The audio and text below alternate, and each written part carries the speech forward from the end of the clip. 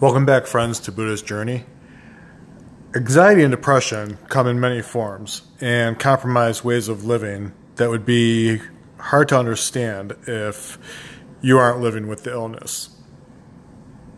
To overcome any illness is close to a miracle, since they are so hard to pinpoint and have an answer to. One illness I can hold that can hold so many symptoms, then each of those symptoms can kind of spawn more and onward and more forward, pushing down, kind of like a domino effect. A miswired mind, always overthinking and running thoughts faster than you can ever comprehend them, is bad enough to have. But then to have to deal with a loosely wired neurological system to where your nerves are either working all the way, not working at all, overworking, or partially working, add to the constant pain that is so near to the uncontrollable. Add the two together, and it'll paint a third of a picture of what neurological illness warriors battle. Nerve damage is permanent and irreversible. It is the pain that it produces that makes it really hard to manage and doesn't ever turn off. It may go down a notch here and there, but believe me when I say that it is always there and always plays a key role to whether or not we are able to do anything or nothing for the day. I am grateful for everything that I have overcame in my life. I am not ashamed to admit that I have flaws and that I still am handicapped to a point.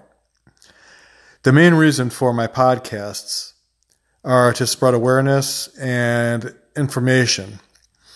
Also to try to help others who have ran out of ideas, or to help anyone just in general understand even just a little bit of what it is to live in a life of illness. Like I mentioned before, I have overcome a lot. I have beat the odds of my disease in many different ways. A few of these symptoms that I defeated were being able to think clear enough to keep my thoughts in somewhat of an order. I also got the strength and feeling back in most of my fingers and my hands, so I can actually hold a pen now, and I can actually write down those thoughts that I get. I also got back my cognitive speech, where I don't always have to stop and think of words that I need to say or want to say to make a complete sentence or a sentence that makes sense to people. So now I can write down my thoughts, now without forgetting my point or without losing focus on what I am trying to say. These things I still work for. Although I have them back, they aren't back fully. And in order not to lose them of what I already have gotten back, or the progress that I've made, I should say, it takes a lot of painful, stressful work to succeed for very little tiny steps. Life is hard when you struggle with the things that once came natural to you. Again, I am grateful for the opportunities to rebuild my thought pattern, my speech, my comprehensive skills. But this does not make anything easier. It is always a battle, and it is always a battle to get some gain and another battle on top of that just to keep it. I can write down my feelings and I can release them to whomever I want. No matter if it is posted on social media, if it's just sharing my journal with my wife for her to read my feelings, or even if it's just for my own release. I now have these options since I'm getting back so much in my life.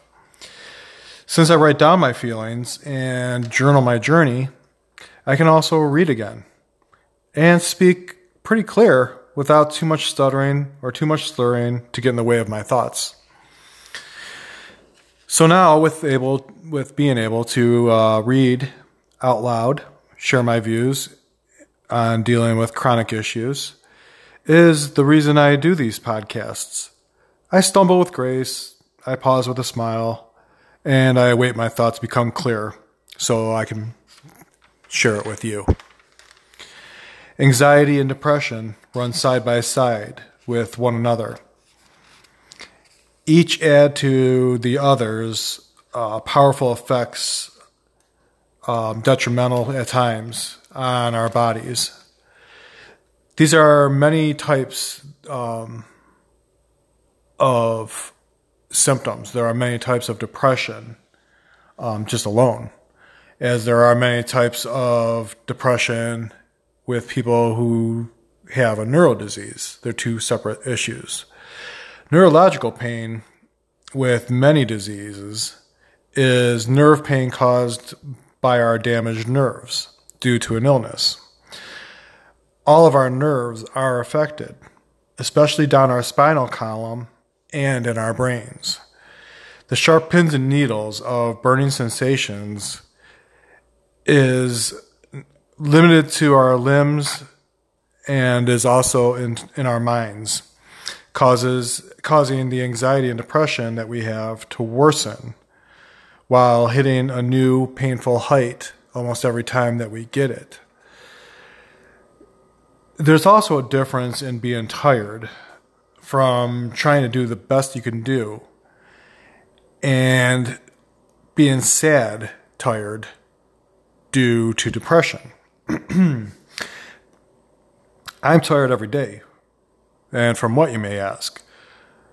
From talking and from thinking. It is exhausting. I am tired because I'm writing, trying to get stronger in my own mind. I'm tired because I'm fighting my own body every day from going into hibernation and stop working. These are just a few things that I get tired from. I'm tired from, just don't define me. And these aren't bad because of depression. They're just because I'm a sick man and I'm trying to win multiple fights on multiple levels every day of my life. I fight to maintain my health, to overcome symptoms, to keep or gain my strength, to sharpen my mind, and always to try to not damage any more of my muscles or my mind or my body in any way.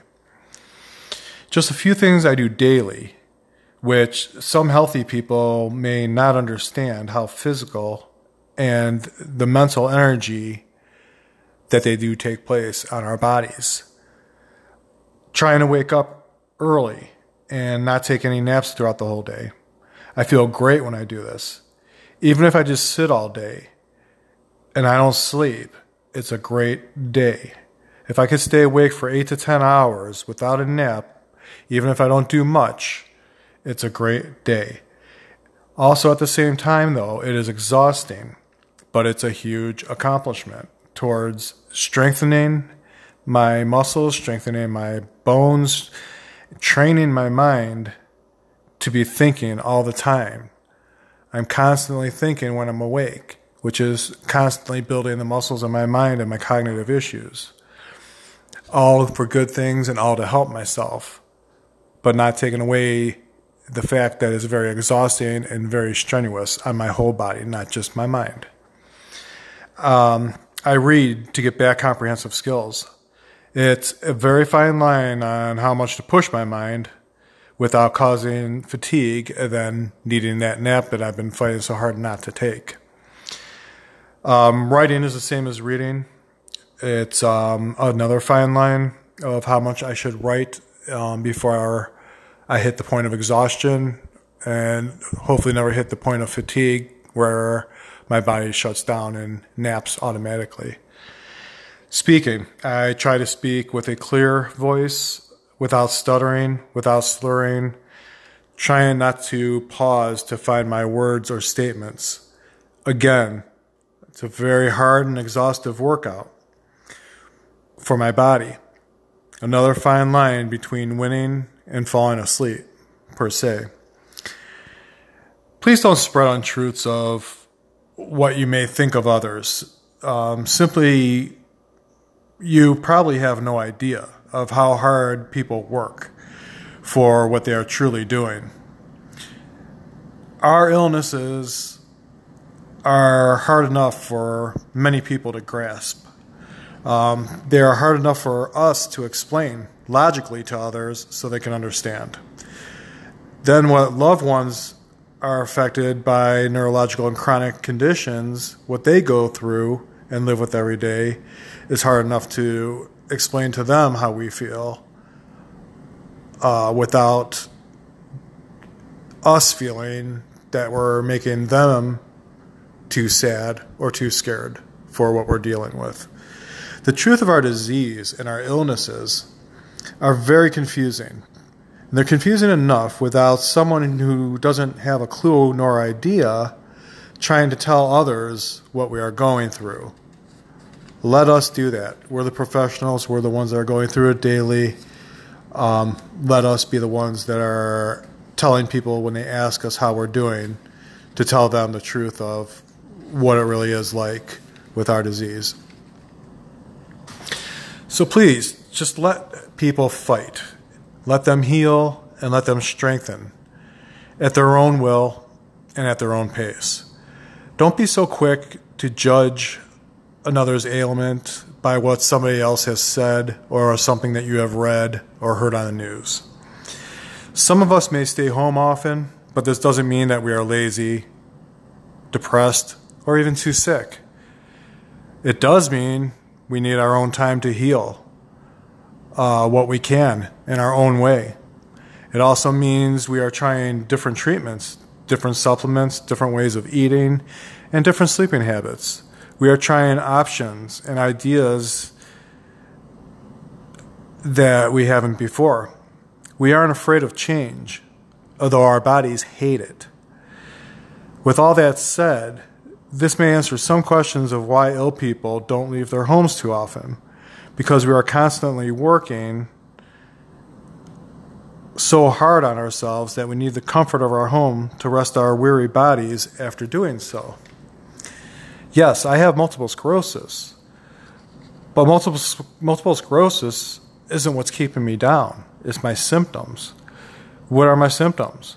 My symptoms are a few to mention right now would be vertigo, dizziness, nausea, irritable bowel syndrome, bowel intolerance, bladder issues, bladder spasms, weak muscles, chronic fatigue, dysphobia, which is a swallowing disorder, chronic muscular pain, chronic skeletal pain, chronic muscle spasms, chronic heat intolerance, chronic cold intolerance, barometer intolerance, neuropathy, numbness in my fingers, toes, and all extremities, chronic inflammation of my chest muscles, or as people would say, the MS hug, making my breathing a 24-hour issue, speech impediments, cognitive issues, chronic depression, chronic anxiety.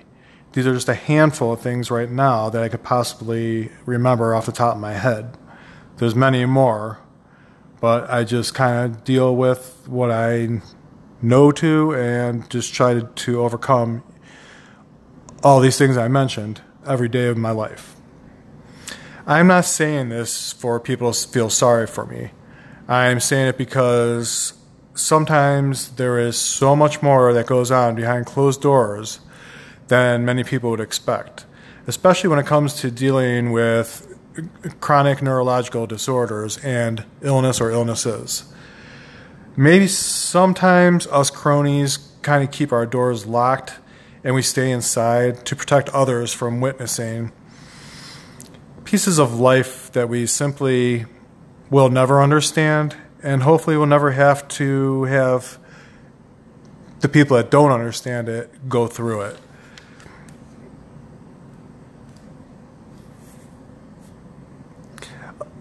I want to thank everybody for listening to this podcast today and listening to my points of view.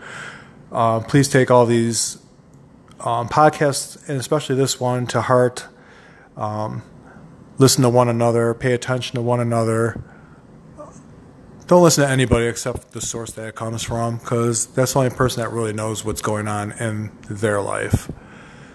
So once again, thank you for listening to Buddha's Journey. Be kind to one another, and especially be kind to yourselves. Thank you.